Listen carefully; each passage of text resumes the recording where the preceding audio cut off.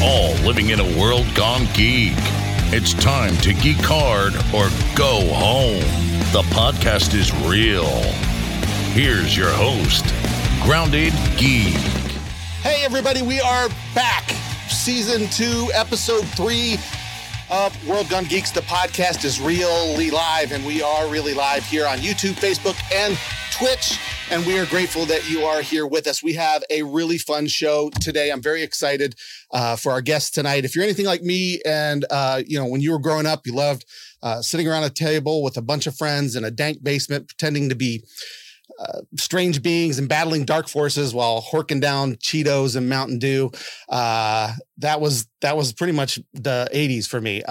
But played tabletop role-playing games was just the biggest thing. For me, it was Dungeons & Dragons, Star Wars RPG. Those were some of the big ones that I played back in the day. Those were a lot of fun. For these guys tonight, though, it's Pathfinder, and they're going to share they share their adventures with the world in an actual play podcast. You don't know what that is? You're going to find out tonight. It's actually a really cool thing. I've been listening to these kind of podcasts for some time, stumbled across these guys, and they were willing to come on and talk about it. So we're going to welcome them. They are from Roll for Intent. There we go. And they are going to be with us in just a minute. But before that, of course, I have to bring on my trusty cohorts, Utah and Aaliyah. Welcome to the show. Greetings. Is Grogu being disruptive again? No. You know, he just get back in. Okay, there he goes. He's gone. What is he in? What are you doing? That's a little thing. This is what? Super Pram. That's Pram. funny. Crab. Pram. Well, Crab. That's a British term. Turtle. It's a turtle. It's a turtle. A turtle. Grogu. Oh my gosh, I have not seen that one. Is that new? That's cute. Yeah, it came out maybe a month or two ago, and I mean, look at all the ones that he has behind him. He doesn't need it more. This is called hoarding. What are you talking about? I don't have a problem. He can quit anytime he wants. I can quit anytime I want. All right, just not yet. So, welcome back. We watched the Emmys last week. Big wins for Ted Lasso and The Crown. I did. So all of my predictions were wrong because I did not give The Crown that much credit. Not that it's a bad show. I just did not put it up there. But our Ted Lasso won things I knew it was gonna. It was pretty right. Our predictions were wrong, but the winners weren't surprises to us. I mean, we said that Ted Lasso was certainly deserving of. And The Crown was certainly deserving of it. I would have loved to see Lovecraft Country win. I would have loved to see some love for The Mandalorian, but Yeah. Wait, it was a good show. Yes, I am a fan of The Mandalorian. If you can't, which one was it? Was it the Handmaid's Tale one? Which one was that?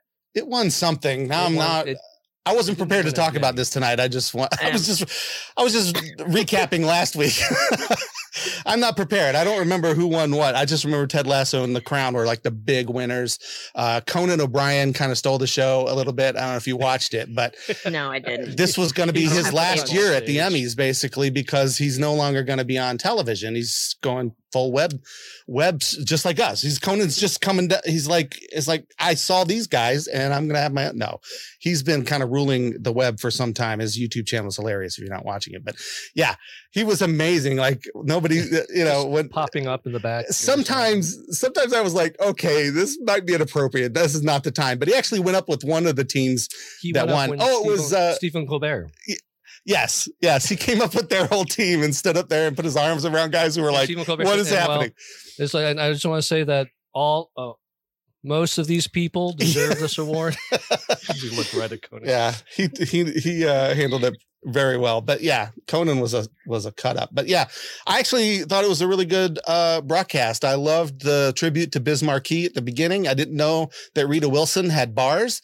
What was that? That was pretty amazing. LL Cool J came out of nowhere. I mean, I was loving it. Yeah, it was a really cool opening. So it was nicely done. As an 80s and 90s kind of hip hop fan and a fan of Biz Markie, it was really cool to see. Hey, I was just impressed to see that Cedric the Entertainer was still around. Yeah, well, he's got a sitcom on CBS, The Neighborhood or whatever, which we always end up accidentally watching when Jeopardy ends. I've never tuned into that show on purpose, but we finished Jeopardy, which is at 7:30, and at 8:00. Oh, look, Cedric the Entertainer is on. I don't know. Jeopardy's a great lead-in.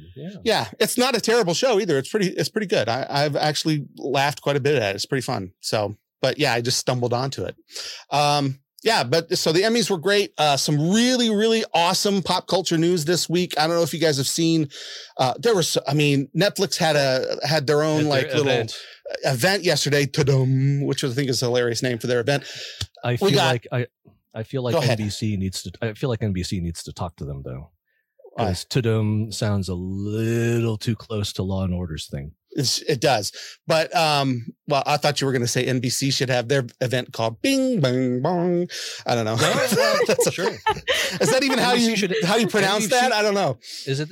No, NBC should have their event called something with Peacock. See, Law and Order is da-dum.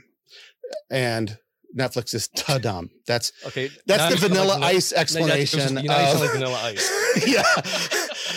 Of the difference between Under Pressure and Ice Baby. Ice Baby. But no, I think that Netflix, man, oh my gosh, I'm so excited. I can't even get it out. I'm so excited. So many Sandman released a teaser. It is almost beat for beat and word for word the Audible audio play drama that they did. I don't know if anybody's listened to that, but it's amazing. And that whole thing described basically the first episode of that audiobook. So it's going to be interesting to see how much of like the comics and this book and all these things that they tie together. But the tone was perfect. That is Sandman. I am so glad Neil Gaiman is finally getting a show that's doing his stuff. Cause we've got stars who unceremoniously just cut American Gods off after third season with a cliffhanger. And then today on Facebook, there's an ad from Stars saying, watch all 3 seasons of American Gods on Stars. And I'm like, you sons of, what are you doing? This isn't cool, man. So it's just, that's unfair. But yeah, Neil Gaiman finally getting it with the Sandman. Cowboy Bebop. Did you see the intro? That intro that they did for we talked about that. Fantastic. I don't know if we talked about it on the show, but you remember we were like, man, if they don't keep that theme song at least, it's gonna be hard to get into this show. You can't do Cowboy Bebop without that song. And what they did was amazing. I'm so excited. Have you seen the side-by-side comparison? It's on YouTube. Somebody actually I have not. No, I did not. Is it very close? It's as close as you can get with live action. I mean, they did an amazing job. And if the show, so excited. If the show is follows in the footsteps of that intro, then I'm all in. I was all in when they announced it. And when I saw John Cho in the other preview shots of the other actors, how perfect they looked, because it's tough to translate anime to live action, but they did a really good job of it. I'm really excited. And by the way, that is all John Cho's hair. That's awesome. Now my internet is either your internet is cutting in and out or mine is. Aaliyah, did you see him cutting in and out? Yeah. Yes. I thought it was so it's on your end. All right, cool. Then we're good. It means we'll stay on the air. We just sometimes you might cut in and out. I understood everything you said, but it was. I just want to make sure. Oh no, you kind of glitch. You're glitching again. What's going on? He said he was going to cut in and out. Is everybody? Oh, now he's frozen. So yeah, that's going to work out great for the show. Hey, for the podcast listeners. Oh wait, we're hearing this the next day. Utah is. Oh my gosh, I need to take some screenshots. Whenever you get frozen, it's amazing. But now I think he's just doing it. I think that Cowboy Bebop's going to be amazing. It's one of my favorite anime of all time. It's pretty fabulous, and so. This is going to be great. We got teasers from The Witcher. We got some other things, right? So excited. Yeah. Good so stuff. excited. And I've started all of these shows, right? Because I always tell you guys, I don't know what to watch. I don't know what to watch. I've been rewatching My Wife and Kids and just random things. Yeah. And then once I finally start watching these other shows like Cobra Kai and The Witcher, that there's no I want to finish it. We got a Cobra Kai teaser too, like a little bit more of a reveal of the extra villain that we brought Eagle back. Fang and Eagle Fang. Yeah, right? Eagles don't have fangs. Put the shirt up. Well, yeah. Oh my gosh, yeah. I'm so excited for that. Oh, Leah, you need to watch. Sorry, my light, my backlight is on a clapper. A clap on. What'd you say? There we go. It's a C3PO clapper that I got for my birthday from my lovely daughter. So yeah, Isn't that cool? I remember the picture. That's right. Yeah. So, Aaliyah, you need to start. I have to be careful not to clap during the show, or my backlight goes off. Wait, if we clap loud enough, we'll look up Squid Game. It's a Korean survival drama. No, because there was another Japanese, Korean, I don't know which one it was, but there was another survival show that I started watching last year, and they still haven't made a second season for it. So I'm not watching any more of those until they step up their game. I will say this. I would totally watch Snoop Game. Snoop? That's what you thought he said at first, right? Didn't you say Snoop Game? I thought that's what you said. I would watch that show too. So I don't care what you say. Snoop Dogg? Isn't that called Joker's Wild? Is that where you put Martha Stewart and Snoop Dogg in a reality show where they're trying to survive to see who wins $46 million? Right. You put, because I would watch the heck out of that show. You put both of them on either end of a deserted island. He would need, his natural herb. He wouldn't make it. He would light up all the plants on the island and find the best blend.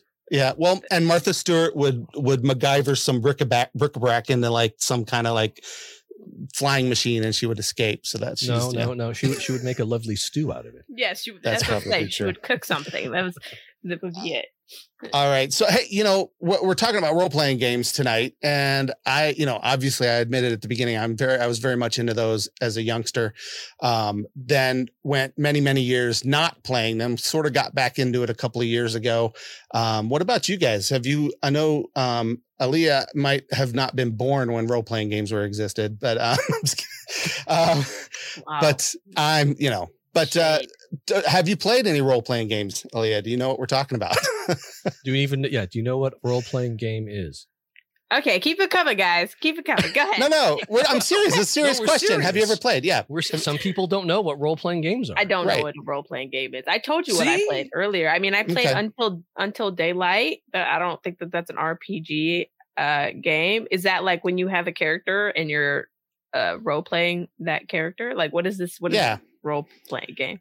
Basically, Utah, you want to explain it? No. Okay. Essentially you take on the role of a specific character. A lot of times you will roll dice to determine what their stats are for certain things like intelligence and charisma and all those kind of things, strength. And then, there's somebody who runs the games, usually a dungeon master. That's if you're playing Dungeons and Dragons, that's what you call them, but game master also. And they will basically kind of describe what's happening. And then you and your cohorts who are playing these roles decide what to do next. And, if you battle, you're rolling, dice to determine statistically whether or not you've defeated these enemies or done any damage, and then they do damage to you, and hopefully you don't die. It's fun. It's like, but you pretend like you're, a different character, whether it be an elf or a halfling or a tiefling, and these are all Dungeons and Dragons. But fun stuff. She's like, okay. No. That face was, you lost me at tiefling. What in the heck are you talking about? It's a demon person with, no, I'm kidding. Who likes to drink a lot of tea, preferably Earl Grey. Hot. No, it sounds really interesting. It's not a video game. It's in real life, and you're playing. Sometimes they'll have a board that shows you the terrain and wherever you're going. Sometimes not. But it's not like a video game or a card game or anything like that. It's something that you guys are playing in real time as these things happen. It's kind of cool because you never know. It's like collective storytelling. You know what I mean? The dungeon master has this main story that he's trying to guide you through, but your decisions affect how that goes and whether. And sometimes they can really throw a DM off. Sometimes, which is one of my favorite things to try to do with my character. But so that's. Just throw wrenches in the plan. Is magic? Yeah, that's part of it. Sure. Yep. Absolutely. It's like in a fantasy world. There's orcs and that's Dungeons and Dragons. Not all of them. There's a Star Wars one. Right, there's a superhero one. Yeah. I've always wanted to learn how to play Magic. Oh, Magic the Gathering? No, that's just a card game. That's different. That's just a card game. That's a little different. It's a card game. Let's not say just a card game. It's people like it. I mean, I've never gotten into it myself, but my kids love it. It's it's a lot of fun. But it's a little different. You're not playing a role in that one. You're just kind of dealing that stuff out.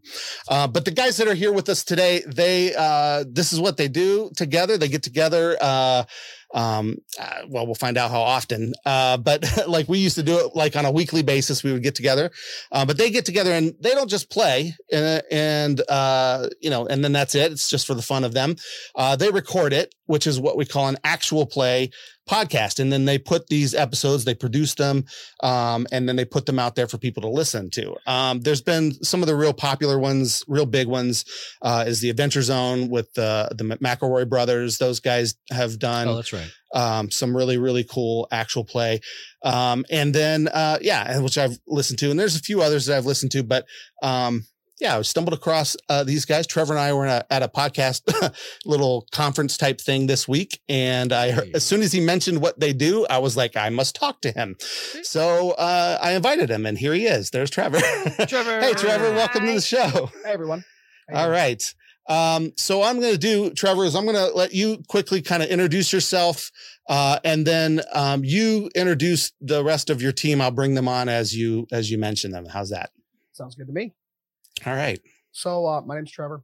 We started this podcast really only 3 weeks ago, but we've been playing for quite a bit as a group before that. I'm going to apologize to everybody. My voice is coming back from I don't know what, but we started about at the beginning of the pandemic playing together with a different group. Some of the people in this group were in that group as well. And just kind of idly said, we could probably do a podcast of this eventually, and kind of pushed it to the back of our minds. And that group kind of dissolved because, as COVID got less, I don't want to say it's not serious, but less serious. People started going back to work and going back to school. The group kind of splintered, and we built a new group specifically to make the podcast. And that was about 9 months ago when we started planning, and we launched on Labor Day this year. I'm really, really new to tabletop. I was not involved with it until the beginning of the pandemic, and I jumped feet first right into GMing for the group.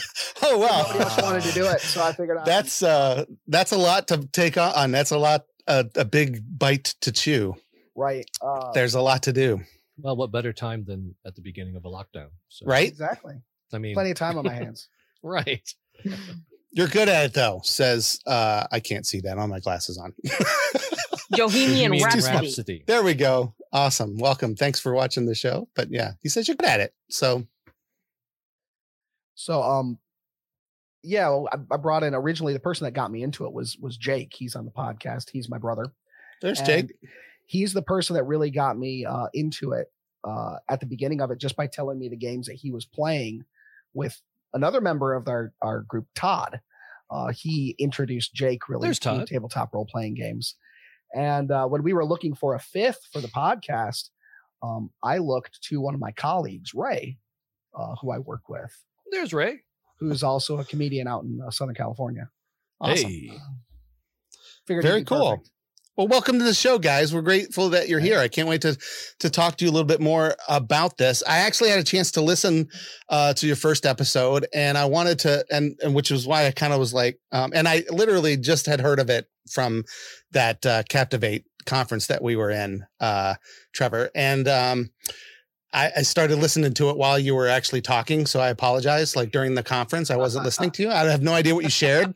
I'm sure it was great. But I'm sure it wasn't. I was totally like, oh, this is great. I gotta find out more about this. And so, yeah, I love what you guys have done. You've got like production values going on. You got music, you got some like cool little like undertone music to set the tone.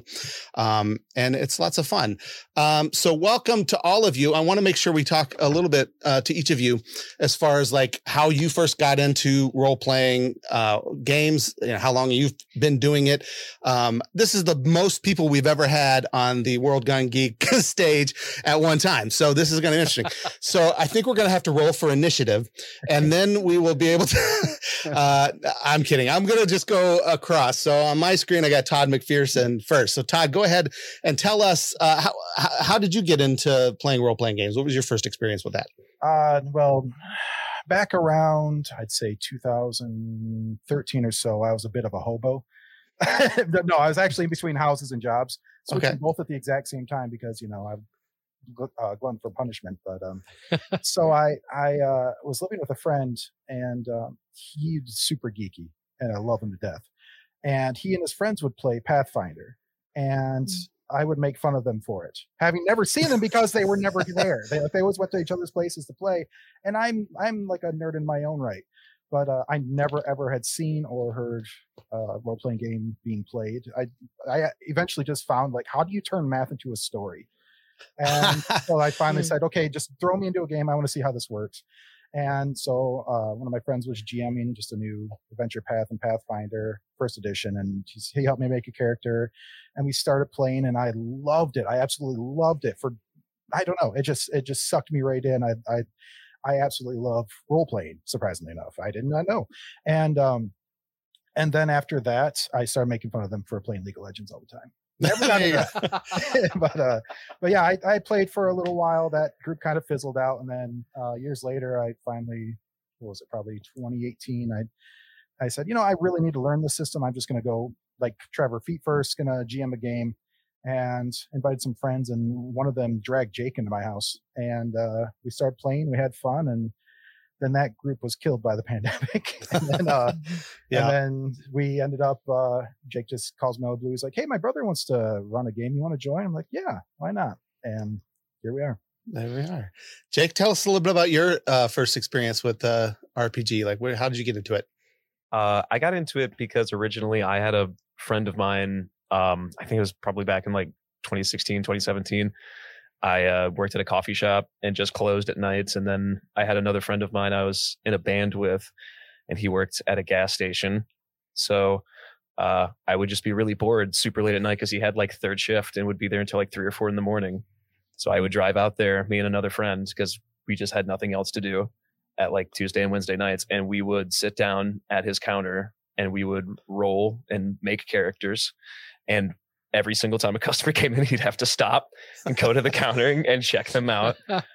And then he would come right back and start GMing us through his on the fly, really like not by the rules whatsoever, just the seat of his pants for the story element of it, gameplay. And awesome. And that's kind of how it started. Playing the game incorrectly, more or less, throwing the rules to the wind. But sometimes that can be more fun. Like there's, sometimes you gotta take a little bit of leeway with that. We still do that. It was to the point originally where for the longest time I wasn't entirely sure what engine we were playing at first. Like I just knew that it was D20 and it was Dungeons and Dragons like. Yeah. But that's really how it started. Right? Yeah. Awesome. All right. And Raymond, you've got a fan in the audience here who is very excited that you're here. So tell us a little bit about how you got into role-playing games. You're on mute. Oh, you're on mute. It's because you don't really want to hear me. You don't want to know my story. We do. We really, really do. Like Trevor said, I'm a comedian. So I actually got started because me and a couple of my comedian friends, we saw actually a TV show where they were playing Dungeons and Dragons, the TV show Community. And we were like, that looks like it could be fun. And me and a couple of my comedian friends, and then just a couple of our other friends started playing Dungeons and Dragons. And I started off as a DM. And I DM'd for like 3 years. I would like DM, but I would also play a character just to like give them an extra pair of hands because they were awful. I mean, they were so bad at the game. I mean, it was just pandemonium. And then just recently I switched over to just playing, not DMing. And then I haven't met, besides Trevor, I haven't met anybody. And we worked together and he was like, hey, have you ever played Pathfinder? And I was like, nope. And he's like, do you want to? And I was like, yes. And he's like, cool, we're going to start a podcast. Your first time playing ever. And I was like, perfect. Let's throw me in and do it. But it's awesome. It's so much fun. This is my first time with it. And it's something that I'll keep playing, alongside of D&D, but it's awesome. I really enjoy it. Awesome. Now, before we go a whole lot further, and because I want you guys to talk about what Pathfinder is, because that's a lot of people don't know the difference between that and Dungeons and Dragons and things like that. But before we do, I got a little game for us to all kind of play. So we're going to go through it really as fast as we can. But basically, I found this at skybound.com. So Skybound is the publisher of Walking Dead. So I'm giving them credit for it. I'm put a link in the show notes to make sure that we don't get sued for using this content. But no, they have this really cool quiz over there, and it is Dungeons and Dragons Monster or quaint European village. And so we're going to play that right now. And so what that means is I will bring up the thing to guess. This is the first one. I'm going to butcher all the names because I don't know. Marut, I'm going to say, is probably the name. And we'll just go down the line. Just make a guess, and we'll see what you think. I already know, so I'm not going to do it. So we'll start with Aaliyah. Is this a Dungeons and Dragons? Having never heard of Dungeons and Dragons until today, is this a monster from a fantasy world, or is it a European village? European village. All right. So the European village, Utah. I'm going to go with monster. Trevor. I'm going to go with monster. Jake. I'm going to go with small European village. Yes. Okay. Todd. Definitely a village. All right. And Raymond, what do you think? Yeah, it looks like it's over a map, so I'm going to say European village. Well, all of these are over that map, so don't use that as the. It also says Sword Coast. Map. That's Sword Coast. Well, I know. it's made out of letters, so I'm going to. So it's actually a creature from Dungeons and Dragons, and that's what it looks like. There it is. What a lie. Oh, look at that. This is a lie. Hello. That's one of those It's friendly. This is Yeah. false. That's Very fun. steampunk. All right. So here's the next one. Mean lock. What is a mean lock, Aaliyah? Can we What does start that down mean? there? No, I think it's more fun to start with you. And those of you in the comments, I'm watching those. So if you know, I'd love to see some votes from the comments too. Please feel free to guess. Mean lock. Of course, you technically have the ability to Google it right now, I guess, especially if you're in the comments. So Why'd you we say won't it think out you're loud? so clever if you know. I'm Why'd kidding, you say but it out loud? I'm just playing. All right. So Aaliyah, is that a village or just say village or monster? And we'll just quickly jump through. Okay. Monster. Monster. I was going to say village with canals, but I'm going to say monster. Okay. Trevor. I'm going for monster again. Monster again. Jake. I'm doubling down on village. We're going to be right one of these times. Todd. It has to be a village in Scotland. I can't think of anything else. Right? It has Okay. an It's a mean lock. That's a mean lock from what yeah, that was my terrible Scottish accent. Go ahead. Raymond. That is a monster. All right. You sounded very sure. Are you like, this is definitely, you've encountered this? And Yes. That's the voice of a man that's I've been Googled the murdered answer. by one of those. that's a mean lock. Yeah, they're pretty That is nasty. mean. They're nasty That is a creatures. mean looking. It's That's a lobster mean-looking flea or mean lock. something. Yeah. He's pretty bad. Yeah. Great. So Tastes I know, and, amazing though. You get it it's just right. occurring to me how You get the butter. Little drawn butter. yeah, there you go. I hope He's very nobody lobster-like. is going off of my answers. I know nothing. Yeah. That's I am, mental. it's just occurring to me how little entertainment value this is going to have for the podcast listeners tomorrow, because they're not seeing what we're seeing. So we're going to have to be more descriptive, I guess. No. So this is the next one. This, whatever it is, it's my favorite of the things to say. Here we go. Pittenweem. Pittenweem is a monster or a Village. village. Village, Aaliyah says. Utah. That has to be a village. Okay, Trevor. I'm going for village this time. Oh my gosh, it's we got a run of villages. All right, Todd. No, who did I skip? Jake. Oh, Jake. I'm going to say it's something that Micah was called in middle school and also a village. All right. And Todd. Definitely a village. All right, and Raymond. Yeah, I'm thinking village. Yes. I don't know why, but I'm thinking Micah. It's weird. All right, several villages. Micah, by the way, is one of their other castmates who couldn't be here tonight. Couldn't So be that's here what. tonight. Yeah. All Micah's right. a So I'm weeb. looking at the comments, and of course, I don't know exactly when some of these came in, but I've seen them. I see a monster guess, but that could have been for the last one. That just occurred to me too that their comments are coming in a little bit late. Village, a couple of villages. All right, let's find out. Pittenweem is a village. It's actually Yeah. in. Beautiful. It must be like England or something, right? That one is in Scotland. Actually, someone mentioned the other one, and I think this one was Scotland. I'm actually gonna have the answers. Well, on you know, another if page it's not here. Hold on. Scottish, it's clap. That's right. All right. Yeah, Pittenweem. I'm going to tell you exactly. Pittenweem is a serene little fishing village located on the east nuke of Fife, Scotland. Saw a number of notorious witch hunts in the late 17th or early 18th centuries. So it might be. But That what took does a it turn. mean? I have no. Yeah, I don't know if we want to know. All I right. want to know. Yeah, let's and this skip to is- the next one. This is kind of why I Let's thought that visit- Micah wasn't here, because I feel like he'd have a distinct advantage over the rest of Oh, yeah. us. Oh, really? Has he played a lot more? He's got, or he's very, very knowledgeable of European villages. He's very knowledgeable of European geography. Okay. So when that Jeopardy category comes up, we're good. All right. I don't even know how to pronounce this.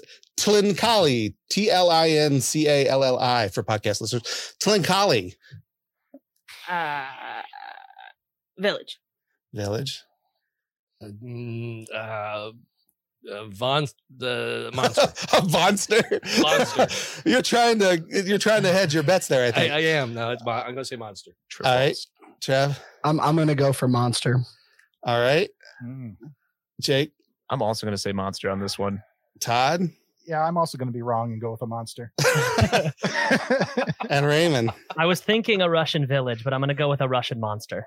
All right. Very nice. Excellent. It is in fact a monster, and that's what it looks like. It's pretty creepy looking. He's got looks like the Scorpion King. Is that the Rock? That is right. It does. You're so right. It's very reminiscent of the Scorpion King.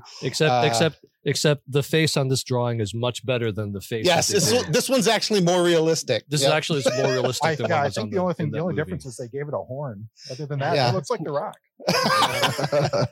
That's Dwayne Johnson right there. Yeah. All right, here's one. Aaron Shoop. Or Aaron Shoop. Aaliyah's loving this game, I could tell. Village. I don't know. Village. Sure. All right. Orange. Yeah, I'm gonna go. Yeah, that sounds like German village. Orange. Okay. All right. I'm going with village. Yeah, village. All right. Yeah. Gotcha. Yeah, I'm also. It sounds like a small hamlet. All right. Not a big one. I'm going to say village, but in Ireland. In Ireland. Interesting. That's a good guess. All right. Orange Shoop. I think it's it sounds like a village in Middle Earth, so I'm going to go with village.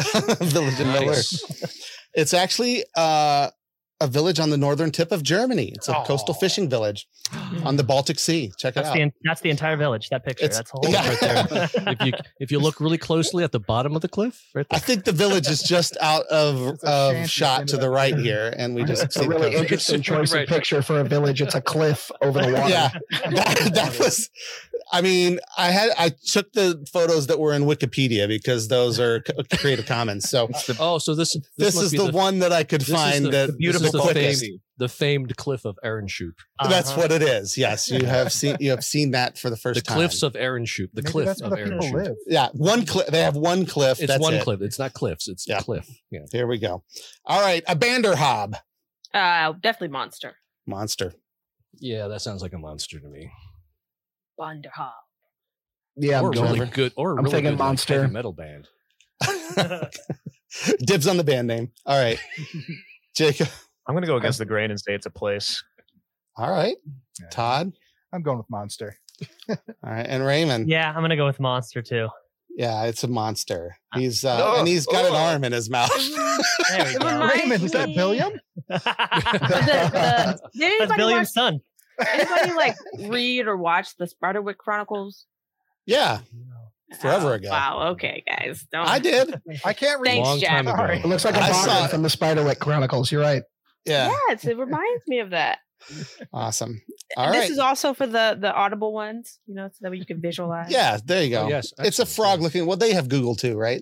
It's a frog-like creature who is currently apparently eating someone because their arm is hanging out of its mouth. So. Now, hold on a second. That just could be his tongue. Cleaning things out. Or he has a tongue that is a human arm. That's what we. Or that's somebody. Or that could be a dental hygienist just making sure. Exactly. It's a toothpick. Real into his job. It's a toothpick. Yeah.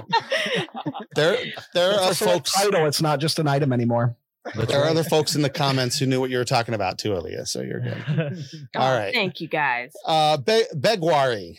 Begwary. Begwari. Or Begwari. Begwari. Begwari. You're reminding me of New Girl Schmidt. I'm gonna say village. Okay. Begwari. Yes. Village. Willage.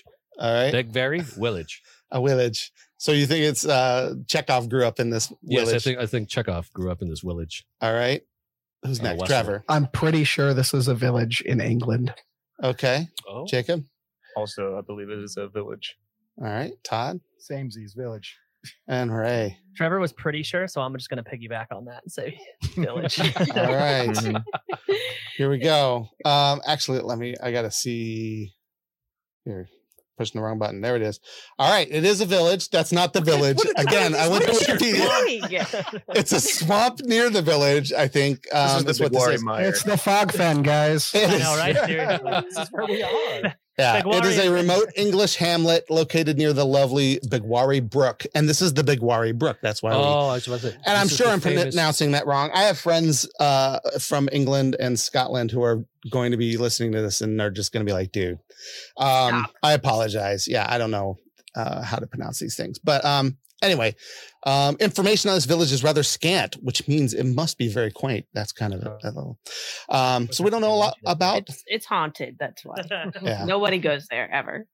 All right. You ever just no? We're gonna do one more. Here we go. Ready? Click. There we go. Shusuva. Oh my gosh. Hey, that was my nickname in high school. Just kidding. Shusuva. Yeah. Monster. We'll just say monster for monster's sake. Okay. All right. Utah. That's the whole point of this quiz. Village. Village. All right. I think I'm wrong. I'm going with monster. All right. Jacob. I'm going to go with Village with you two. Todd. I'm going to say a monster. And Ray. Yeah, going with monster. Oh, you messed it up. It was a pattern. Sorry. Did you didn't pass the SATs, did you, Raymond? Where you had to put the follow that pattern. Follow the order. Yeah. I'm kidding. Here it is. It is a monster. Yeah. Very creepy. Neat. Zombie wolf-like scorpion creature. Yeah. I like it. Seems like this list of monsters has a preponderance for scorpions. Yeah. Doesn't it? I was thinking the same thing. There's a lot of them. So you can find that quiz. There's lots more. There's so many more that were fun too. And you can determine whether a bar guest or an Ankag or a Marzex clock. I didn't do that one because there's no way I was going to pronounce it right. So I said it anyway. We got killed by one of them. Yeah. Oh, wow.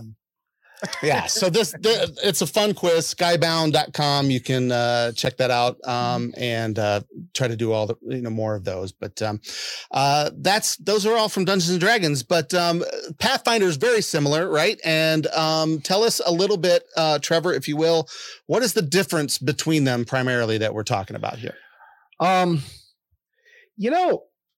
Quite a bit, but not a lot. It's a really weird question to ask. Sure.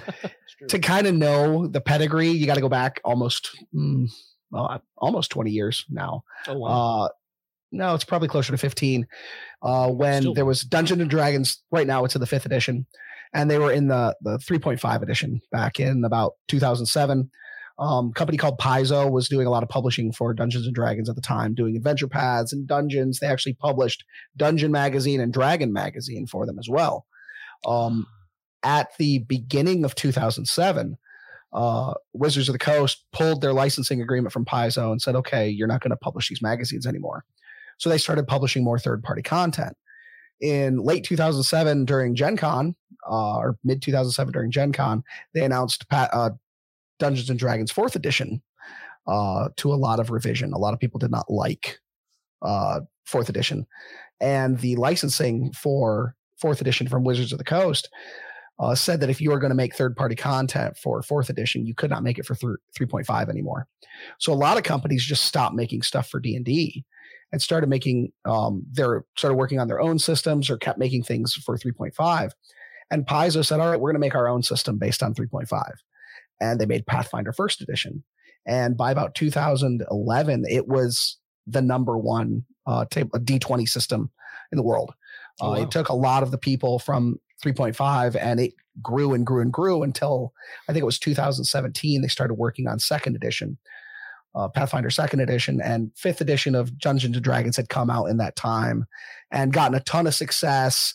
In fact, tabletop RPGs are bigger than they ever have been before.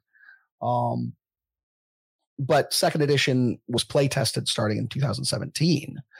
And for those that didn't matter, I'm throwing a lot of jargon in here. D20 system is a game that you play primarily using a 20-sided die. There's a lot of different systems in Pathfinder. In tabletop, you have D20 systems, 2 D6 systems, and a D6 is like this regular craps die you would have, right? And they have D100 systems, which some people use a giant 100-sided die, and those people are kind of crazy.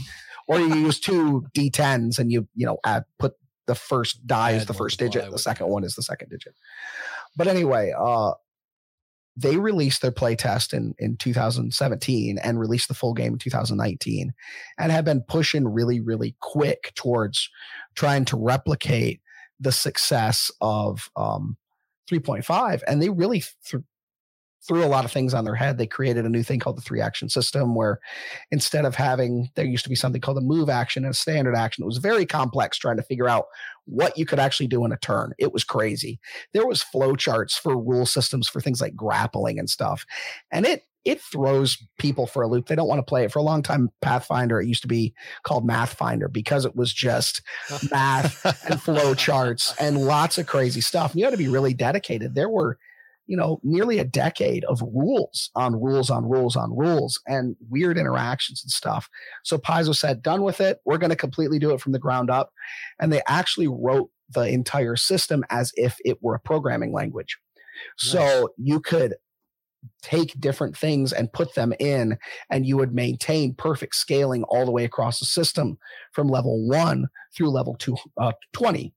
Doesn't matter where you are. The difficulty classes make sense. The armor classes make sense. The 2 hits make sense.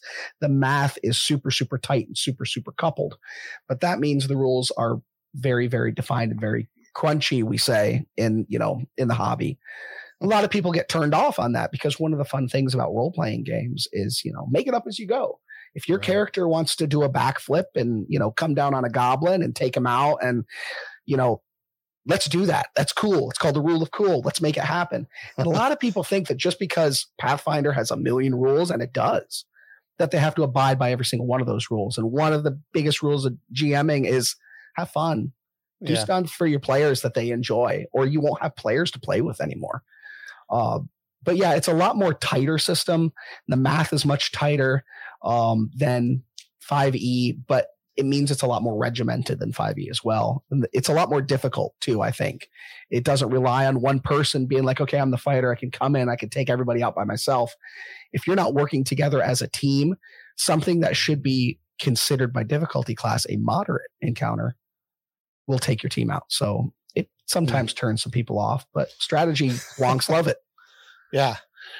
And so, I think maybe that's why I never actually played Pathfinder yet, is because for me, it's always been more about the storytelling, and I hated math in school.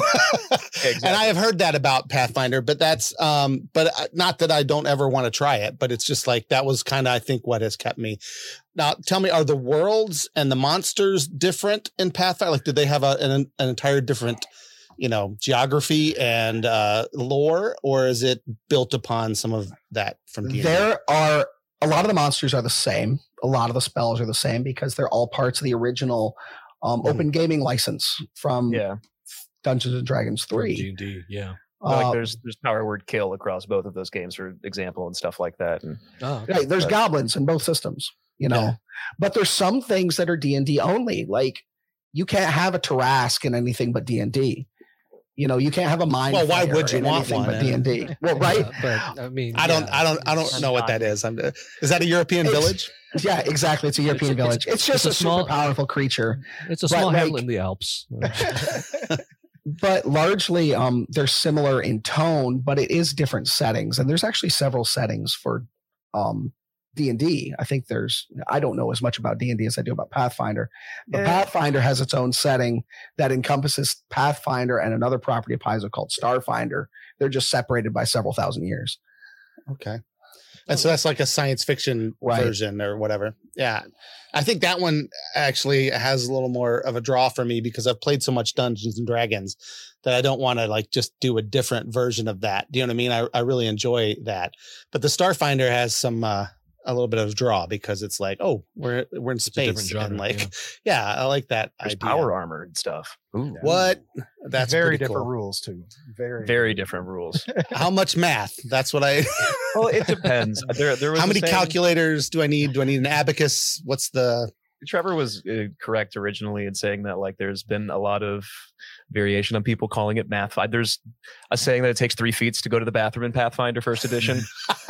Because there's just like say you want to like jump through the air and like bring your axe down on somebody. In First Edition, like feats are really defined. So if you wanted to do something, you have to have that feat, for example, and it's a little bit more restrictive in that aspect. Meanwhile, in Second Edition, like you have 3 actions, and it's like every single thing that you need to do in Second Edition takes action economy. It's not a standard or a move. It's 1, 2, or 3 actions for your entire round. So there's a lot more to do. Like you're not just one character that's just like, you know, I trip things and do sneak attack damage, or I heal and do nothing else. Like in First Edition, if you played a cleric, your best friend was a crossbow for the first 3 to 5 levels of the game because you couldn't do anything else.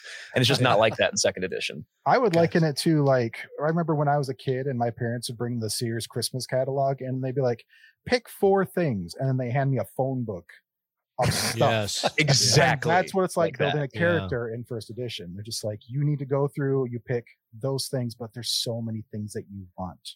It's just half of them are traps. Yeah, they're dead ends. They're dead ends. Like I was telling Trevor earlier today, I'm like, I'm so glad that we play a system where I can build a character in like 20 minutes instead of 4 hours. He's like, 4 hours? Try 4 weeks. So one of the biggest advantages to the Second Edition of Pathfinder is really how easy it is to build your character. Because I remember when I used to play D&D back in high school, we didn't necessarily spend weeks, but we spent a good amount of time rolling and writing down and everything else to get our characters set. And that was one of the obstacles for a lot of people was, you know, you spend a lot of time making your character and getting him set up. And then you would play next week. I think the nicest thing about Second Edition in that aspect is that you don't really roll for your stats either. It's really all defined on what you want to make. And there's actually no negatives for picking certain races either. Like, for example, if you're playing D&D or Pathfinder First Edition and you pick a halfling, like, you know, so Lord of the Rings, very, very small folks, half the size of humans, smaller than dwarves, they have a strength disadvantage.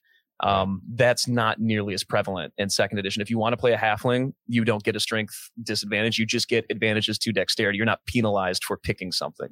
You're not going to be you're not going to be exceptionally strong in that area either.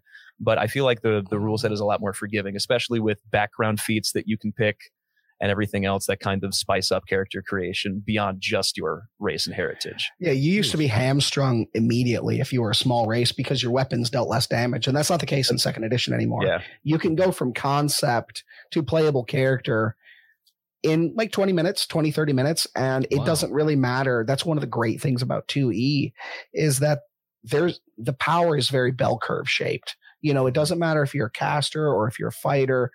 You're going to stay relevant throughout the entire game. And min-maxing isn't going to make min-maxing being somebody that makes a character that has lots of power, very few flaws. Somebody that plays a game like that isn't going to be leaps and bounds ahead of somebody that just comes in casually and plays.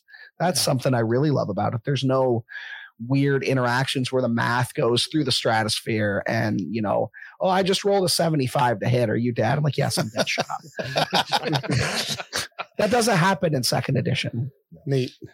Well, I think we lost Aaliyah. She's like, whatever. I don't know what these guys are talking. I'm kidding. I know she's dealing with stuff at the house there. But what I think is I want to bring out to folks who might be listening who are like, okay, that was a lot of information. That's a lot of rules.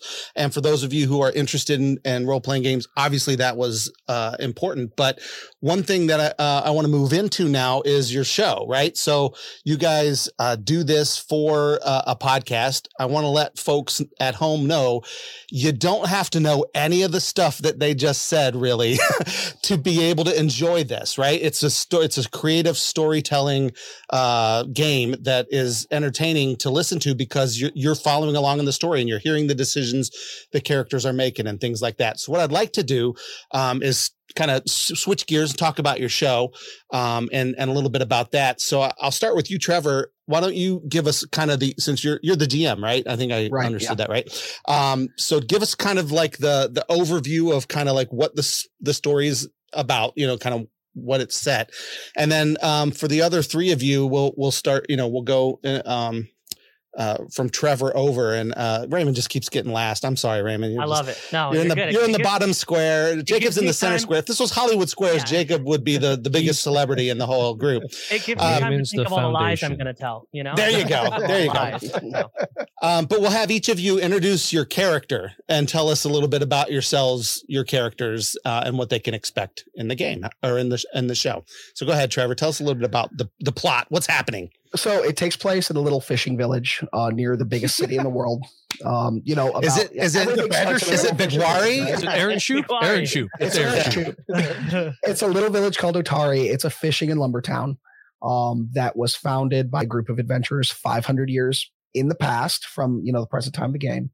And there have been some strange happenings in the village. There was an accident that caused somebody to go missing. After the accident, he fled into a cave and he went missing. And there have been some strange happenings in the swamp north of town. And there's actually, it starts as two different groups that join together to investigate what's going on in the swamp and to find this gentleman that's missing.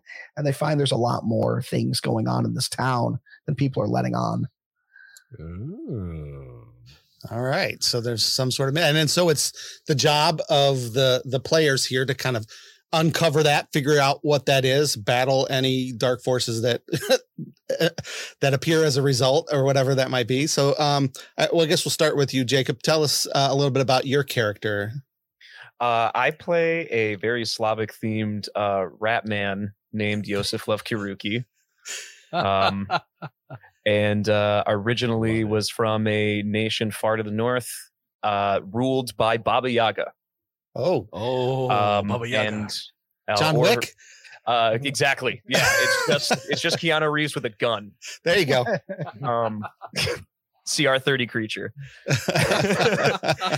And more or less, he some things happened to him and he had to leave, and he is wound up retired in a later age in Otari because it is a beautiful Mediterranean climate fishing village where he can just settle down and cook, or so he thought, for the rest of his life until he's eventually got wound up in what's going on with the Fogfen and eventually the Gauntlet. So, all right, Todd, tell us about you. Well, I play a fetchling named Tovin. He's from the Shadow Realm, which is it just gets geekier as I describe it. It's coming out. Now that I say this out loud, this is ridiculous. I quit. Hey, we're all about that. We celebrate that here. That's what we're all about. But he plays cleric of pretty much the equivalent of the Zodiac. It's the Cosmic Caravan, and he's a traveling medic as far as the story goes. He's not originally from the plane that we're on. Like I said, he's from the Shadow Plane, but he's mainly just on his way to go pick up more material, more stuff to ply his trade at a local large city. And he kind of just got wrapped up into this meeting somebody else from the faith and seeing strange happenings drown out the fact that we worship the stars and we can't see them right now. So, so he picks up actually Yosef of all people, and we go on our merry way and incidentally meet the rest. And it's downhill from there. It just so happens. And Raymond, who are you in the show? Yeah, I play Todd's laughing. That's a good precursor to my character. I play Billiam Thwump, Bill Thwump. He is literally the Hank Hill of hobgoblins. Just the happiest, just good-go-lucky guy. He brings the propane. Exactly. And the propane accessories. Exactly. Yeah, the most important part. Important. I'm a hobgoblin barbarian. I have a loving wife and family, and I'm a mercenary, so I'm just in town for reasons unknown quite yet. And I'm in town just looking for work, looking to provide for my family. When I run, there's a festival happening. I take my family to the festival, and I'm just looking for work, and I end up running into Solus, which is Micah, and and just sort of love him immediately. And that's kind of the character, as I sort of just am a big lug who loves everybody. Raymond, tell us about the kids. The kids. I have 2 wonderful kids. You can hear all about them. And there's a very long bit. Episode 3 or 4, and they're the loves of my life. I cherish them dearly. And I'm gonna speak up and talk about Micah real quick because he couldn't come.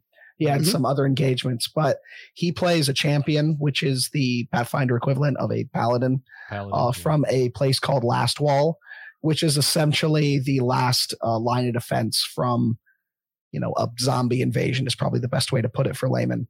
And he is on a quest for reasons unknown that bring him to Otari, and he's co-opted to help look for this gentleman that went missing during a cave-in in a shop into some caves under the town.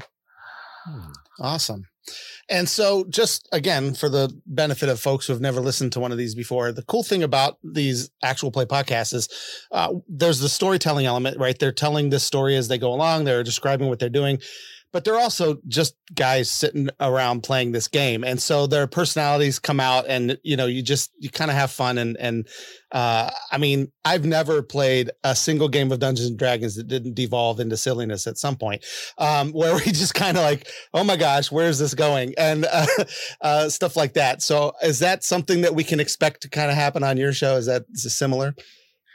Oh man, they've got the Hank Hill of hobgoblins. Yeah, so I just evolve, right? You know not what you ask. Yeah, our episodes are 4 hours, but then we release about an hour of it. Right, so much gets cut. Yeah, it's so much. Yeah, when we were doing our play test, I think we did like 2 episodes, and by the end of it, we had recorded for like 4 hours. And Trevor's like, there's like 15 minutes of usable content. That's great. Well, that's what I was going to ask too about the logistical aspects of running a podcast like this. So how often do you guys play? Like, how long does that usually go? Then do you edit it down? Like you said, do you play for 4 hours and edit it into 4 episodes? Like, how does that work?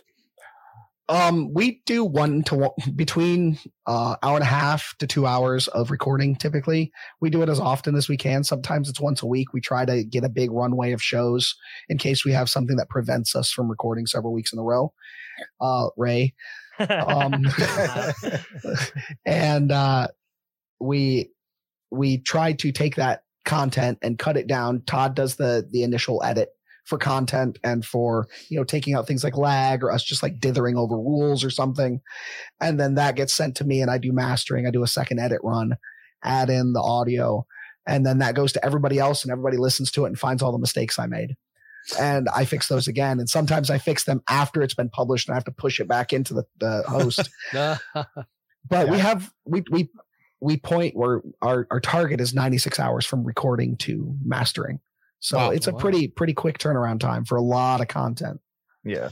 Yeah. And let me ask you this as the GM, do you have, obviously you have a plan for how this kind of story plays out. Do you have an idea, like how many episodes will this be eventually? Or do you guys are just going to kind of go and see where it goes? My estimate is roughly 130 to 150 episodes. Wow. Yeah.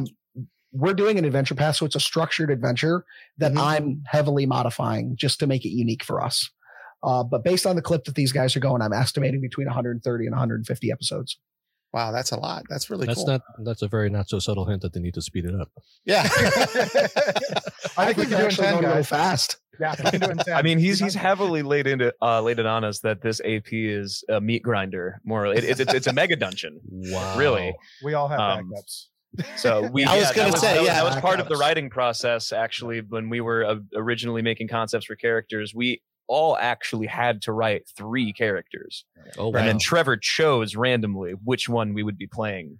Oh, it wasn't random. No, or it wasn't random. But sure. we had like a hierarchy of different characters we have that are already in the background somewhere. Which is sad because I poured my heart and soul into Bill, and if I lose him, I will lose a piece of myself. Yeah, and that's the other thing that's cool. I mean, like, nobody is safe, right? Like, you have to have backup characters. Some of these characters are probably going to die. and you have to you roll up a few characters that you have, and then the GM has to find a way to work them into the story, right, when they pass on to the other side. And that's one of the fun things about the early process of this, because we did a little bit differently. Usually just everybody makes their character, they might talk a little bit amongst themselves, and then I find out when they introduce them. We did a little bit differently because I want these guys to make a character that they love and they pour themselves into, and one that just doesn't die immediately. So I tried to put them together in a composition that would give them the best chance of survival as long as possible. Yeah. The worst part is that because of this, when he does eventually slit their throats, we will cry on camera. I am so in love with my character that it'll be like I lose someone from my family, someone that I actually love. Yeah, it is. I've played. So we do. I do with some friends. We do a 12-hour marathon for a charity called Extra Life, usually about once a year. And he makes us roll up multiple characters. And I think like a few years ago, I rolled up 3 characters, and there's a race called Turtles in Dungeons and Dragons. It's like a turtle race. It was introduced just recently, actually a couple years ago. And I literally had 4 of them lined up, and they were all basically, they were basically the Teenage Mutant Ninja Turtles.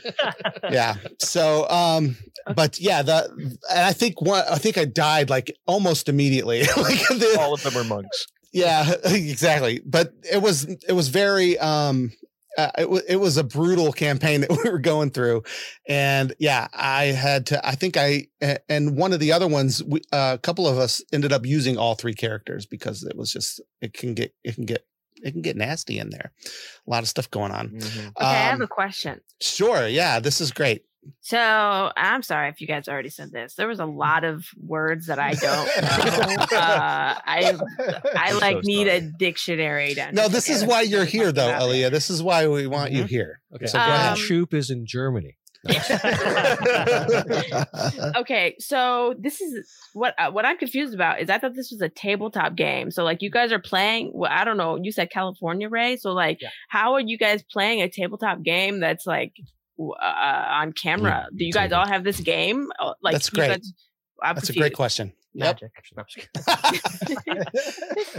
Imagination. This is real life. So really, magic on the internet. It's real life. So you're just finding your way through the path, right? That's what I'm thinking. Finding your way through the path. That's good. Yeah. So there are different software programs called virtual tabletops. There's, probably a dozen of them out there. We use one called Foundry. We host the server ourselves on our own domain, and everybody connects to the server that I've spun up. And that's how we play, is we share a virtual tabletop, and we have representations of the tokens and the entirety of the rules. And we're able to play remotely like that. They had a real explosion in popularity at the beginning of the pandemic where people still wanted to play, but they couldn't get together anymore. Mm-hmm. So I'm also confused about how you guys develop or create your characters. Like, is there like a rule book for this? Like, do you guys just have like a list? Like you choose, those little online games, you could design the eyes and the hair, like what they look like. Is this similar to this? Yeah. This is all I can imagine. No, that's a great question. In my head, it's just like a little side panel, and you're just putting the wig on their head or choosing the eye color or something. That's what I think of when I would play the Barbie games on the Okay, we have to have a whole nother conversation about the Barbie games now. No, I'm kidding. Go ahead. No, that's a great question. Yeah. Tell them a little bit about character creation. Tell the folks at home too. For me, my particular favorite is I use app that's on phone and on a website called Path Builder, and it's great because I can just it takes all the math out of it for me, because I don't want to browse through all that. I am more about like just get in, do the improv. I love that. I could care less about mechanics, and I'm so sorry for these guys having to keep up with me and like keep me abreast of what I'm doing. But it's great because I can just click on what I'm building. I pick my character. It's just like a paint by numbers kind of thing where it's like, this is what you're allowed to pick with the stuff that you picked. It just gives you it builds a flow chart for you to build the character. That's nice. Yeah. So definitely. let's say that there are books though. Oh, like yeah. You asked if there are yeah. books. There are books that describe all of the different characters, races that you can be, all of the different things like that. And then stats. you can read through those and decide which one you want to be. And then you pick and choose. Again, in some role-playing games, you roll to get those stats. You roll dice and whatever or you start with a certain amount of stats and you can divide them up amongst the different things. There's lots of different ways that can take place. But how did you guys create? Todd used the app. What about the rest of you? It's funny. Test Tube just commented you can look up avatars that resonate from different races, and honestly, there's been a couple of characters I've made where I just Googled cool looking Dungeons and Dragons characters, and I was like, "This looks cool. What does he do?" And I pick and choose. This is how you settled on Billiam? No, not Billiam. Billiam was a thoughtful process. Okay, but other D&D things I've played are just some stuff like that. You just sort of there's like he said, like Jeff said, there's books and you sort of go through and a dwarf seems cool or a tiefling looks cool or I was a wood elf one time and it just because they look really cool, and so then I look at it and then I get to look at the stats and that kind of stuff. So I sort of look at how really awesome do I want my character to look and feel and what he can do, and sort of pick and choose the stats from the internet, honestly. And then once you pick that, then you can go through the books and be like, cool, I can take these stats, I can do that kind of stuff. So wait, the stats don't automatically come with the character? Sometimes they do. Sometimes, like Jeff was saying, you have to roll for them, depending on what you're playing. There's honestly just auto-generated stats if you want to do it that way as well, or you can roll for them. I think the way you do it is like you roll 6 dice and you drop the lowest one, and then that's your number. It depends on the system you're working with. Yeah. So in Pathfinder, everybody starts with 10 across the board, and depending on what class you pick and the background you pick and the racial bonus and your ancestry and stuff, it automatically gives you bonuses. Then there's bonuses that you can explicitly select at different times. It's very, very codified and routinized, and that's why things like Path Builder or Wanderer's Guide are really cool for somebody to pick a concept like, I want a undead cat person. All right, okay. I want a vampire hunting cat person. All right, well, how do I do that? And you just start going through the options and you build it. And the cool thing about second edition is it doesn't matter how weird or out of left field your concept is. You can probably build it and it's not going to hurt the rest of your team by being dumb. You'll still be able to play it and be effective. It's beauty of the system. Vampire, cat, I think vampire, hunter. Yeah, I've heard a lot one. that it's really easy in Pathfinder First Edition to make a bad character. Oh man! If you don't know what you're doing, you can be completely useless in every single meaning. So did they change the character building between the first and second editions? Oh, big time. Yes, big time. They don't even resemble each other in any meaningful way, honestly. So the second edition is much, much easier to jump into and get going. Yeah, definitely. Especially if you have like that idea, because like you were saying earlier, like you can just put a random stat boost into any stat you want. Like that's usually included in a class or a race. Like you'll get a bonus, like say if you're, a cat person. I'm not sure if that's in second edition yet or not. It is. It is. Okay, cool. But I'm sure they get like a bonus to dexterity. But usually in second edition, you get the bonus to dexterity and you get a free +2 into whatever other stat you want. So if you want them to be a charismatic cat person, you can. If you want them to be a hardy cat person and put that into Constitution, you can. It's not so restrictive. And then you can say that my background was I was a bartender, and there's a stat array that you get added because you were a bartender at one point. You get a bonus to strength because you had to pick up kegs and Constitution to hold your liquor. Or charisma because you had to talk to patrons, right? Yeah. Mm-hmm. And it makes sense story wise too. Yeah, so it helps you build a backstory. Yeah. Like Yosef has a cook background feat or like a background ability that gives me a bonus to like wisdom, I believe, or something like that. I don't quite remember off the top of my head, but it's just like an additional flavor added on top of my character because he is a cook. He works at a restaurant in town. I see what you did there. Flavor, cook. I heard it. You forget the joke that he's a rat and he works in the kitchen. So there we go. Ratatouille. And it's funny how many of the characters again, with people that I've played with that clearly have, like I just said with the turtles, like they've clearly based it on something. Yeah. I once played a tiefling paladin that was Hellboy, basically. So, Jake and I sat and made the entire Mystery Incorporated gang from Scooby-Doo one night, just talking it through. Yeah, because we were bored. It was really fun.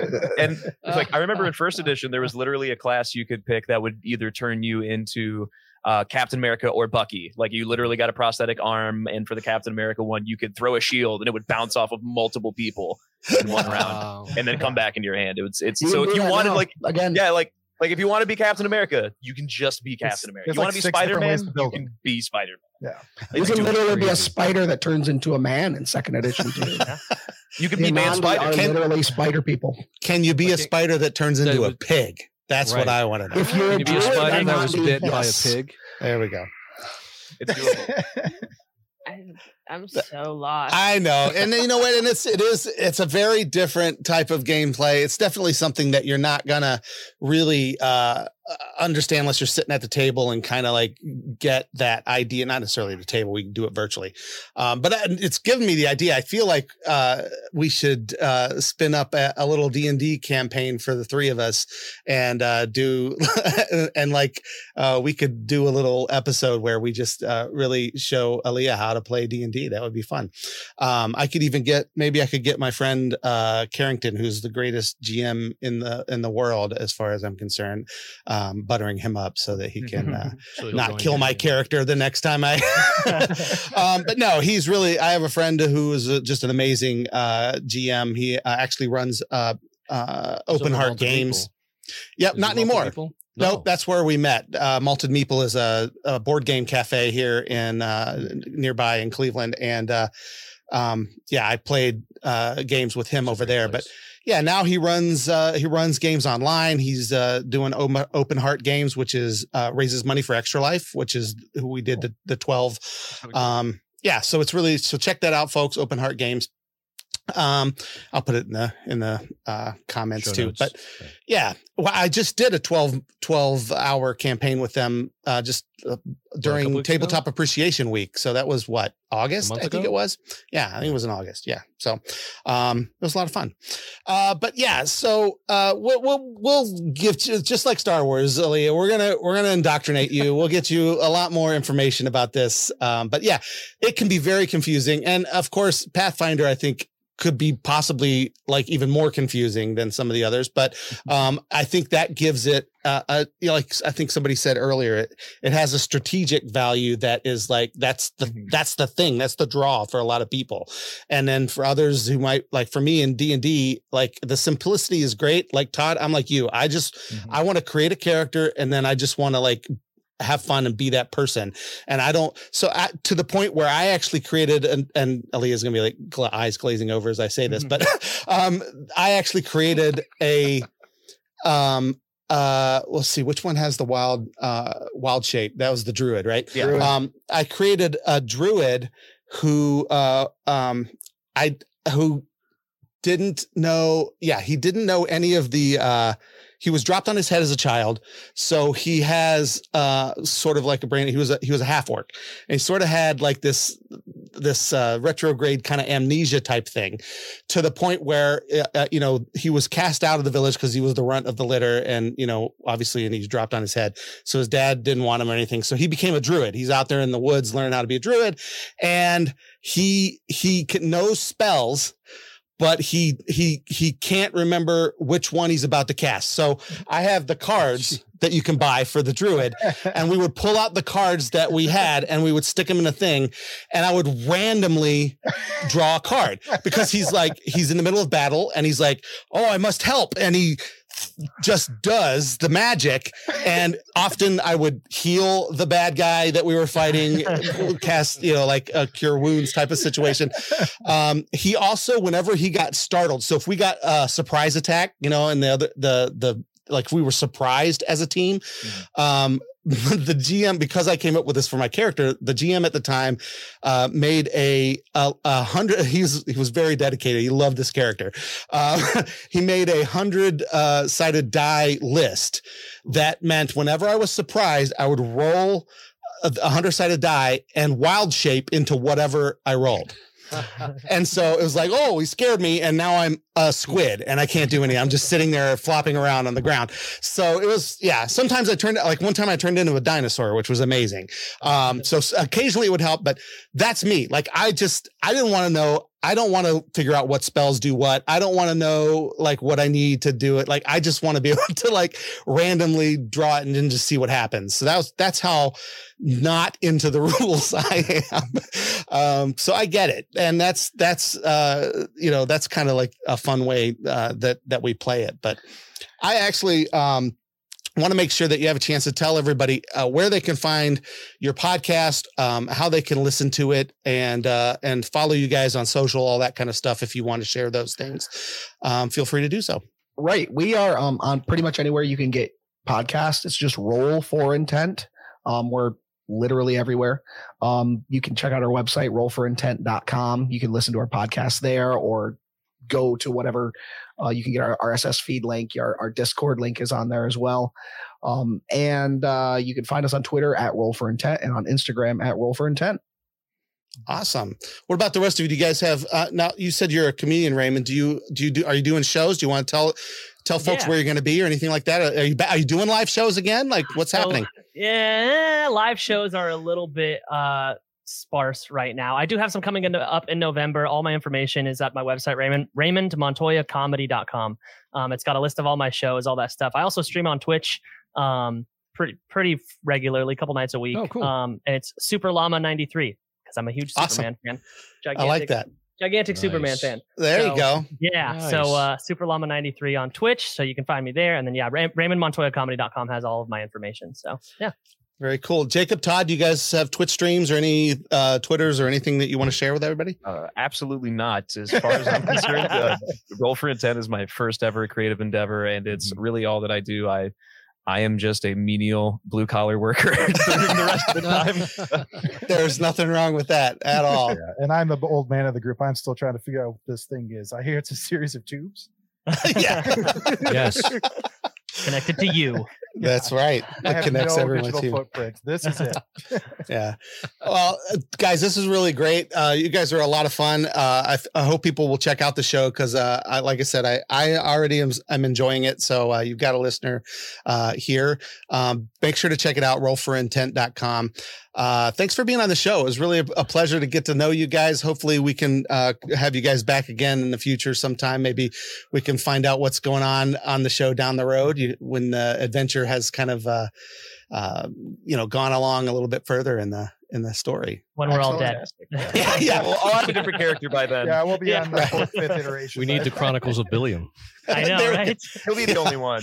We have a spin-off podcast just about Billiam. Everyone will be dead and Bill will be telling their tales to all these new characters. Right. There it is. Everyone loves Ray. You guys just aren't the same. That is awesome.